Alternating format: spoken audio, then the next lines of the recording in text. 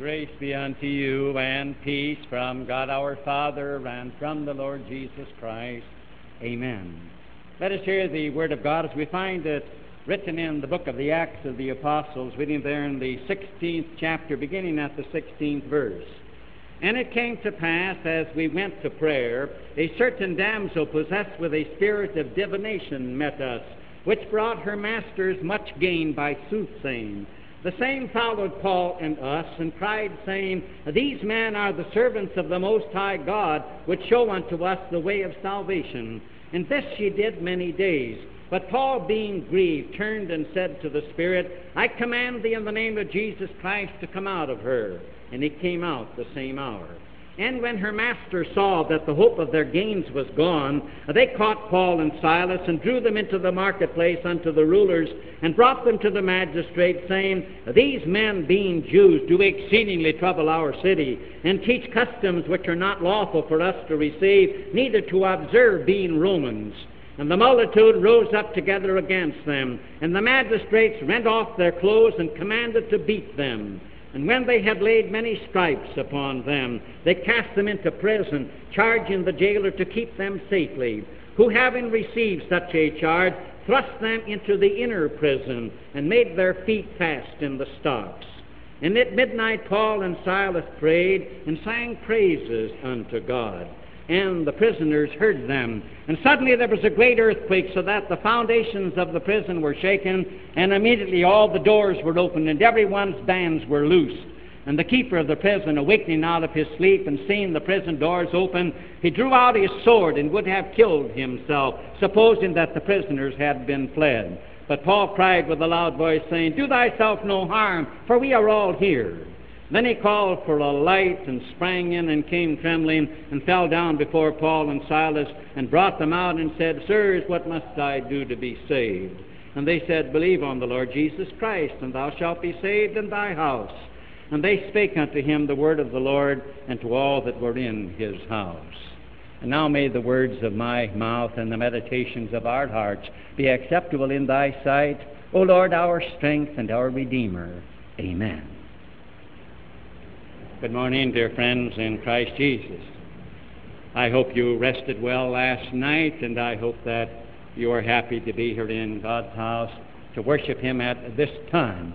Today, as you know, is the 10th Sunday after Trinity, and this text that I just read, it tells the story of what happened to Paul and Silas in the city of Philippi. You remember, Paul was on his second missionary journey, and he and his party came to the ancient city of Troy in Asia Minor, and it was there that he had the Macedonian call to come over to Macedonia. And then there were four in the group, Paul and Silas and Timothy and Luke.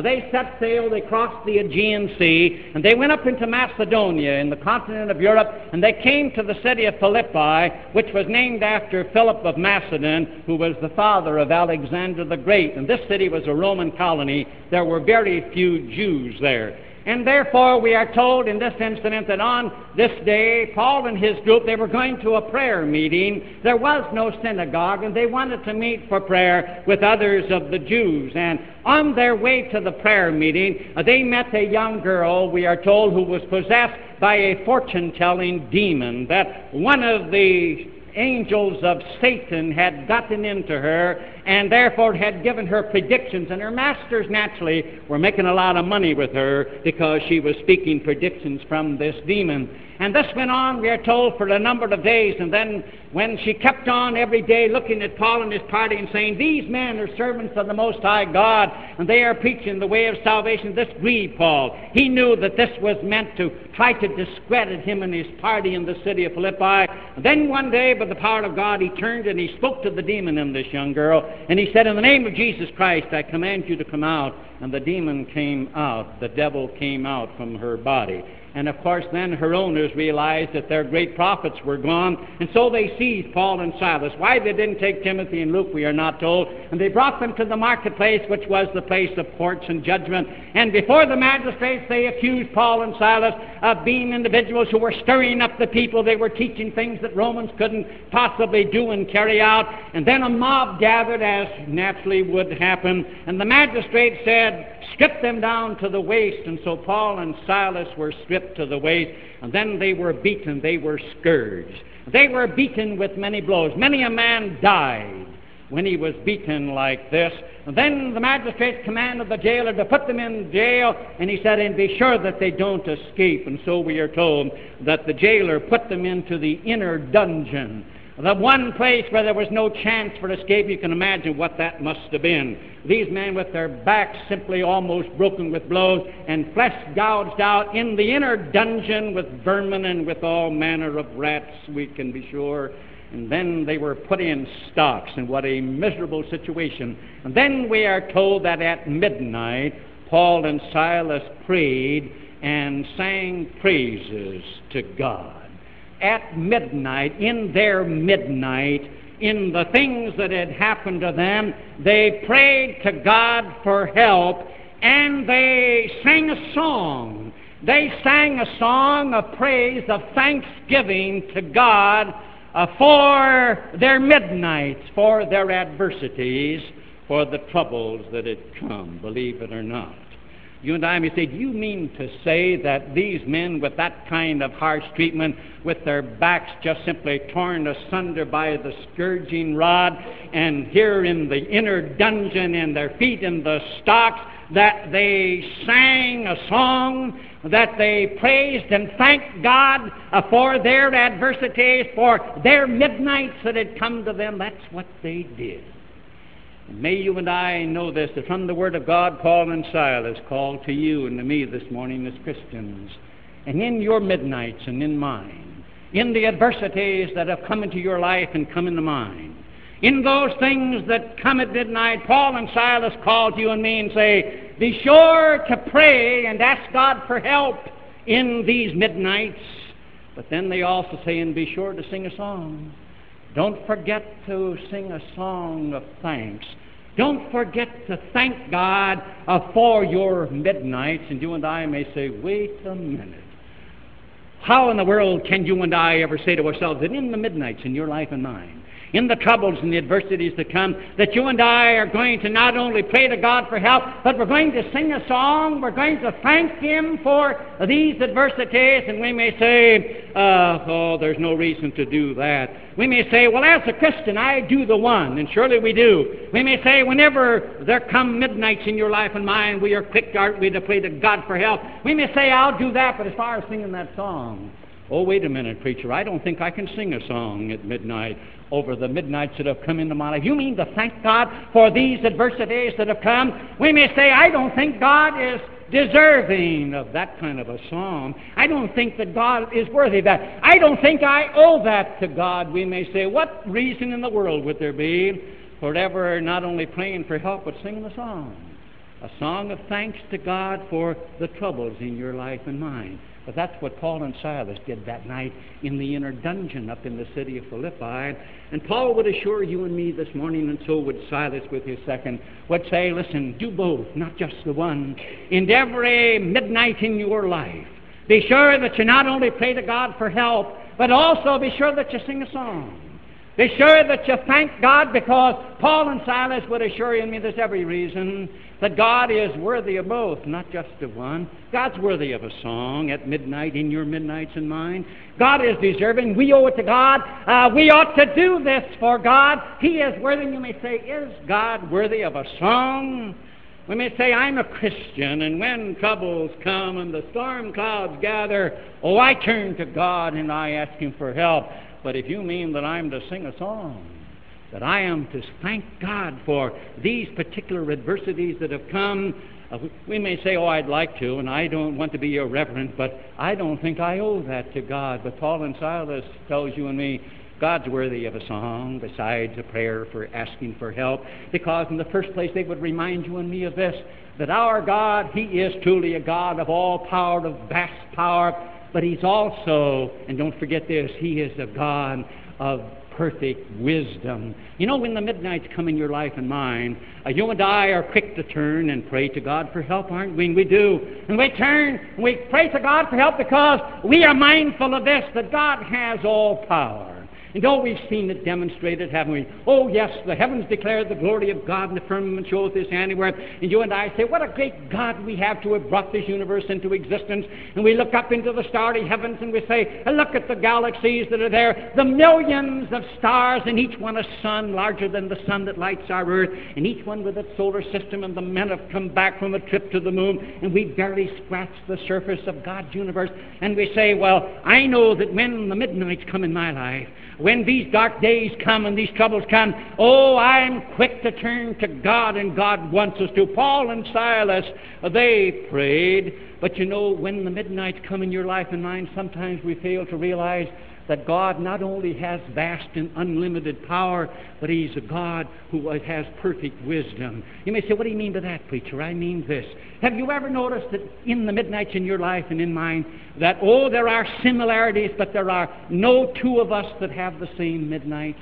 Have you ever noticed that they are custom tailored?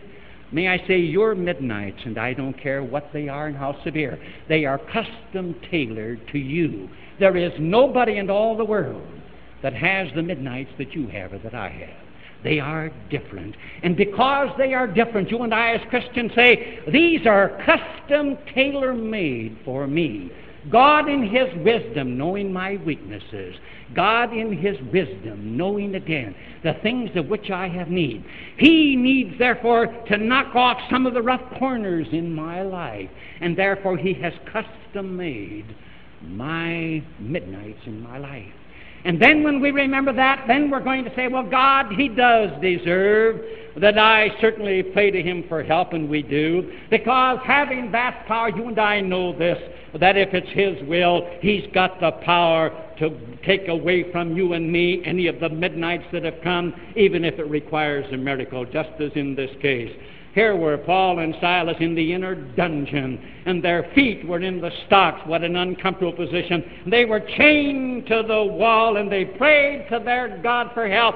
And we are told that there was an earthquake, and it came suddenly, and the very foundations of the jail were shaken, and the rocks away, and the chains came out of the wall, and they were free men, just like that. God's power isn't limited. And when you and I have that conviction that if it's his will, God can do anything, sure, we turn and we pray to him, just as, again, the great earthquake that happened up there in Philippi to Paul and Silas in that dungeon. And then we can also say, and God is also worthy of a song. I've got to sing him a song. I've got to thank him for this. Why? Because since God is a God of perfect wisdom, and your midnights and mine are custom tailored, it means that God is refining you and me. He uses the midnights in your life and mine to refine us, to purify us, to make us more what he wants us to be. Just as the refiner, when he goes out and he finds gold nuggets and he puts them in his bucket and he puts a fire under them and he begins to boil this gold and he blows the smoke off. And we are told that he keeps on refining the gold and blowing the smoke until he can see his image in the gold on top. And then he knows it has been refined. God, by means of adversities, God, by means of the tragedies in your life and mine, he refines us, he purifies us, because he is a God of perfect wisdom. He knocks the rough corners off of your life and mine, lest you and I be lost. And oh, this is one thing that Christ doesn't ever want to have happen, lest you and I might be lost. And when we say to ourselves, do I owe God a song when there is midnight in my life? Oh, yes. Paul and Silas, they not only prayed for help, but they sang a song that night. That ought to mean this morning. We ought to look at ourselves and say, I know that as a Christian I am quick to pray. I turn to the God of all power and I ask him to help, and I cry, and I know that he can do all things. But we ought to probe and say, when did you sing a song? When did you sing it last in the adversities? Did you and I say, I don't owe that to God? He doesn't deserve that.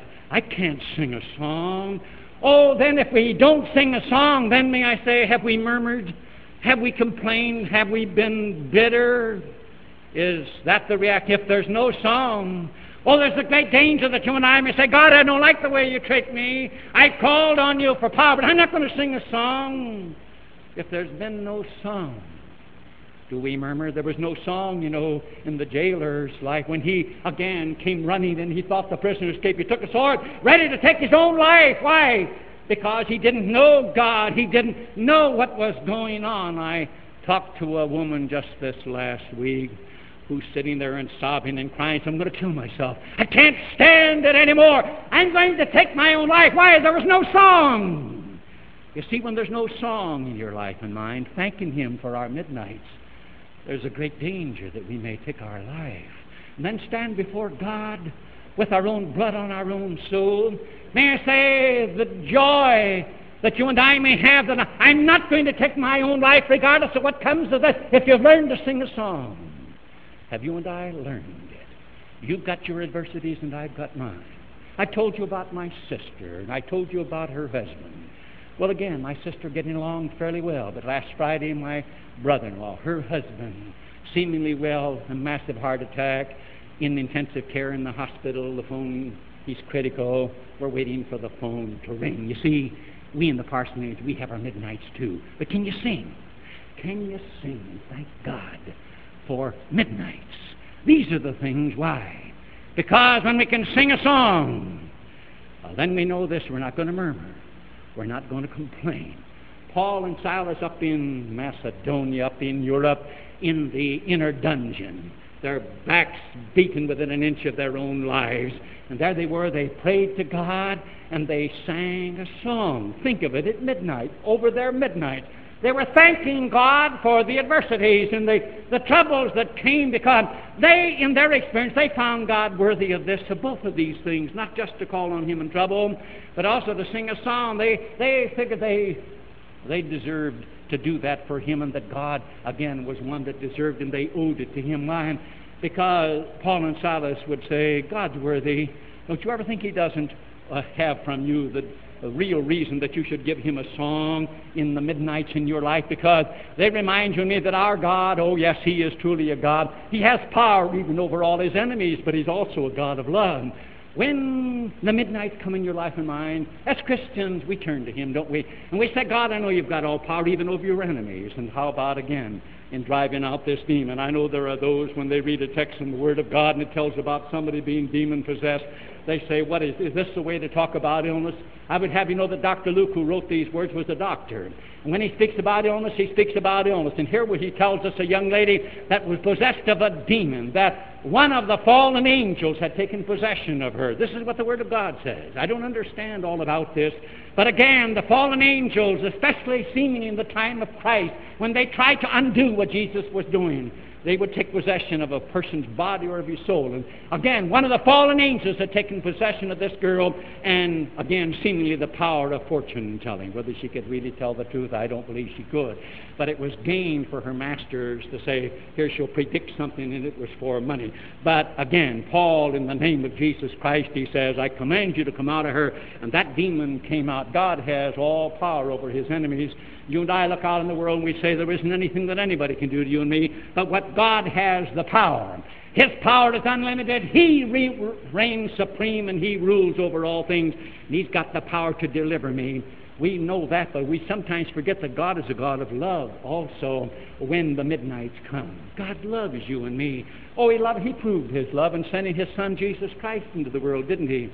When you and I stand at Calvary's cross, God must have loved us, because God died for you and me. He bore hell and damnation in your stead and mine. He merited all the righteousness that you and I need for eternal life. God loves you and me, and bringing it into your life and mine, we say, God loves me in spite of myself.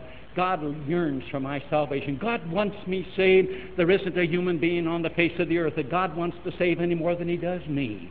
And when you and I can say to ourselves, when again our midnights come, God loves me, He wants me saved, then we're going to say, I owe it to God not only to turn to Him and to pray a prayer that I want His help, but I owe Him a song.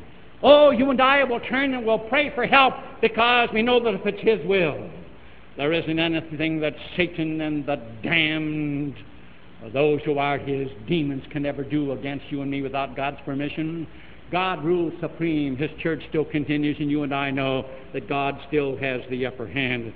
But how about this? Since God is a God of love, we ought to sing a song. We ought to thank Him and say, thank God for the adversities, the midnights that have come into my life. They are an evidence of love. Why? Because by means of these things, here is God's grand way to draw you and me closer to Christ, that we may appreciate more and more what it means to be saved. You know, in our lives so often salvation is a theory. We talk about going to heaven after death, but it doesn't mean anything.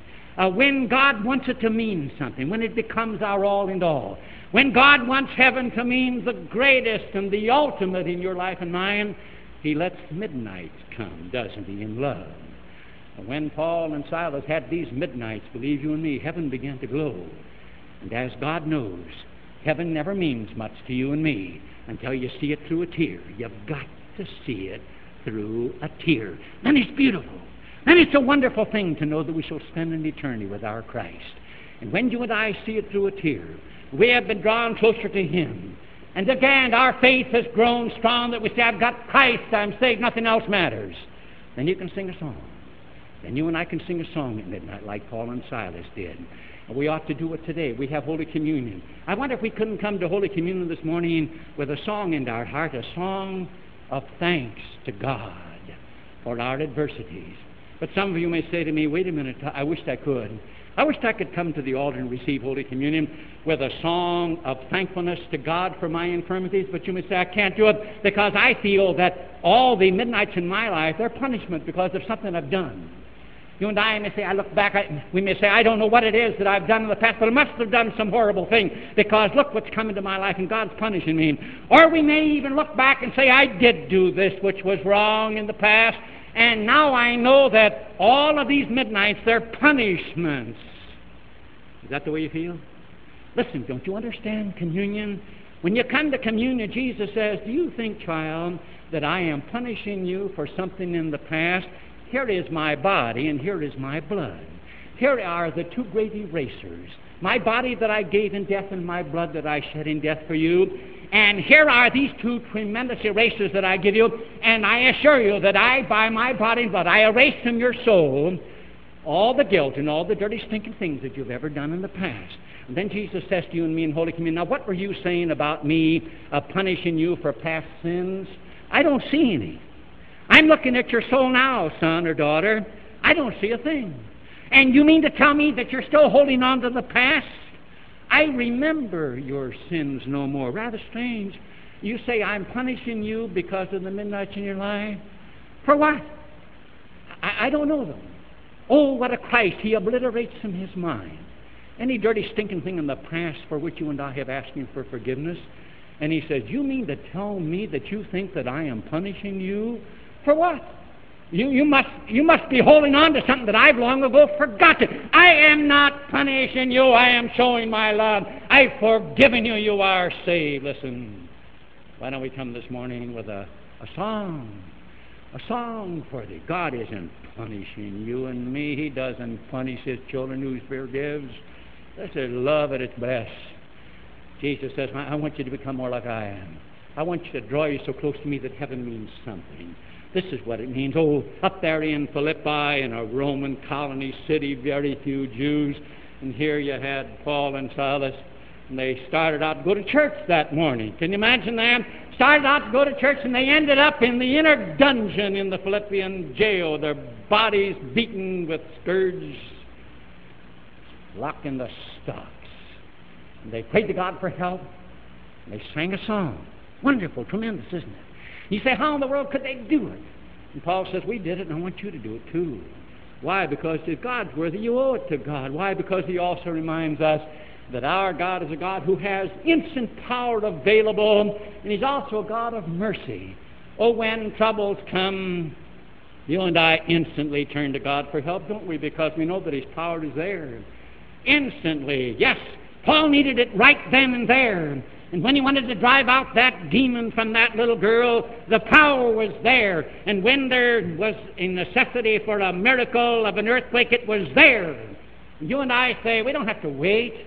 God's power is there. I know it's available. It's right there. All that I need. It is limitless, and it's the greatest power in the world. It's over all His enemies. But here it is right now. I just need to turn to Him. And therefore, you and I know this, that when we pray a prayer and we ask Him for help, we know this, that even if He doesn't remove the midnights, We know that it was not a matter of power. And that becomes a problem, doesn't it, when, again, the midnight stay.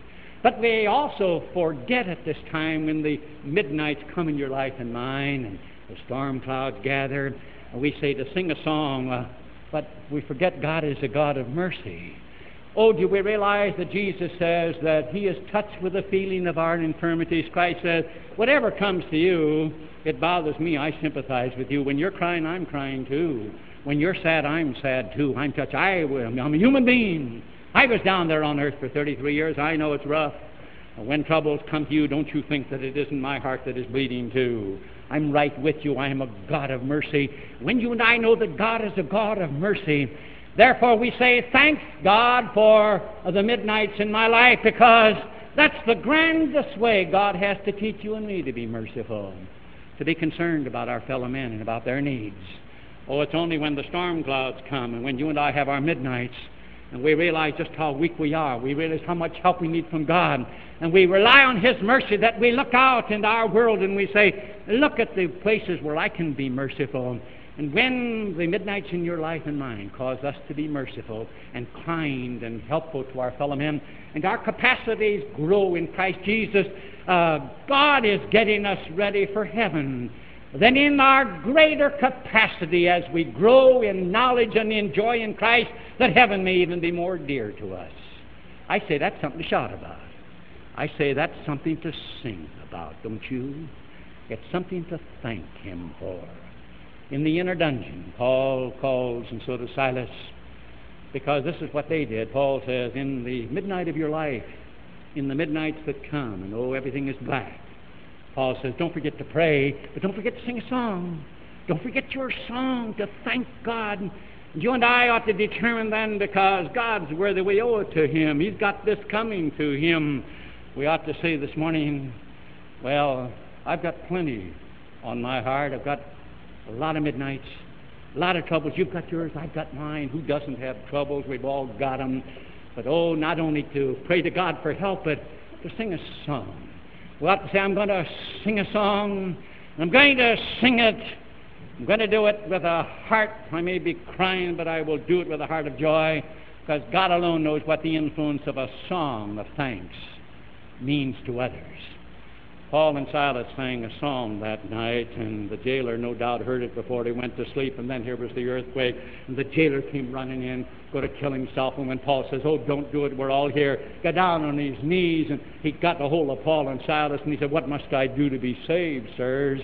And Paul was able to say to him, believe on the Lord Jesus Christ, and thou shalt be saved in thy house. Oh, put your trust in Him. Repent of your sins. That's included. And again, put your trust in Him. And we are told that the jailer took them and he bathed their wounds, what their backs must have looked like with blood packed there. He washed their wounds, and Paul preached the word, and he baptized the jailer and his whole household. The church was growing. Why? The jailer saw something he never saw in his life, and he heard something. And mind you, a song in mind. Who can estimate what a song at midnight means from you and me? I remember a song at midnight I shall never forget. It was my privilege when I was a student at Capital University to have heard Helen Keller. I know young friends, when I mention Helen Keller, she's of a past generation, and maybe you've never heard of her. I know some of us do know her. Helen Keller was born, without sight, and she was born stone deaf. Can you imagine any handicaps any worse? She couldn't see, she couldn't hear. No sound, no sight. And I remember she was on the platform at Memorial Hall, and a certain teacher by the name of Miss Sullivan took an interest in her, trying to communicate with a child that couldn't see and couldn't hear a thing. Miss Sullivan went on to say how she started. She realized there was an intelligence, so she put a ball in Helen Keller's hand. And then she would, again, with the touch system in Miss Keller's hand, she would spell out in a touch system B-A-L-L. Can you imagine what that must have meant? And then round to spell out, and it finally clicked by the grace of God. Oh, Helen Keller stood before presidents, and again she became a college graduate. And she stood on Memorial Hall platform, and then Miss Sullivan said, now she's going to speak. Can you imagine what a voice sounds like when you've never heard a human voice, never heard a sound? And I'm telling you, there was a stillness in the audience. It was quiet, and finally Helen Keller spoke, and you can imagine, she spoke, dear friends. Nobody laughed. There was no tone, there was no inflection. She had never heard a human voice. It was a monotone. But, oh God, she could talk. Dear friends. And she went on speaking. Then somebody asked, and then Miss Sullivan put it in her hand, what do you consider the greatest loss, sight or hearing? And she said the greater to her was the loss of hearing when you couldn't communicate. Then somebody asked her how she could be so happy. This is the thing I shall never forget. When they asked her how she could be so happy. And then she said this, that when the great day comes, the first person, when her eyes are open, that she would see would be her Lord. And she said, I can sing. Think of it. When my eyes are opened on that great day, the first person that I'll see, that I can say, hello, Jesus. This was a song of Helen Keller. Who knows the influence of a Helen Keller? And I would say this, if you and I would just learn to sing. Have you ever sung a song? Oh, I know your hearts are heavy. I know we've got members here that are lying at the point of death. I know you've got some going into surgery. It's keeping me busy from one hospital to the other.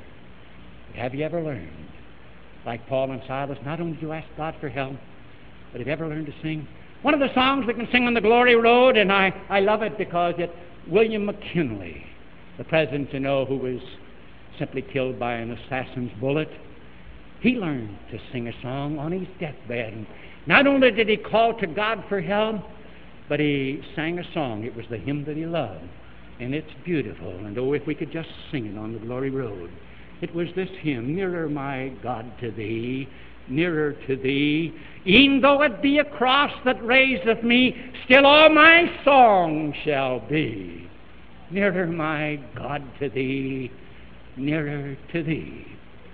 Oh, Christians, let's ask Him in the day of trouble for help. But, oh God, don't forget to sing. Sing!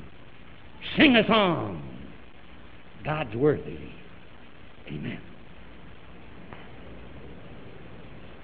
The peace of God which passeth all human understanding, keep and unite your hearts and minds in Christ Jesus unto life everlasting.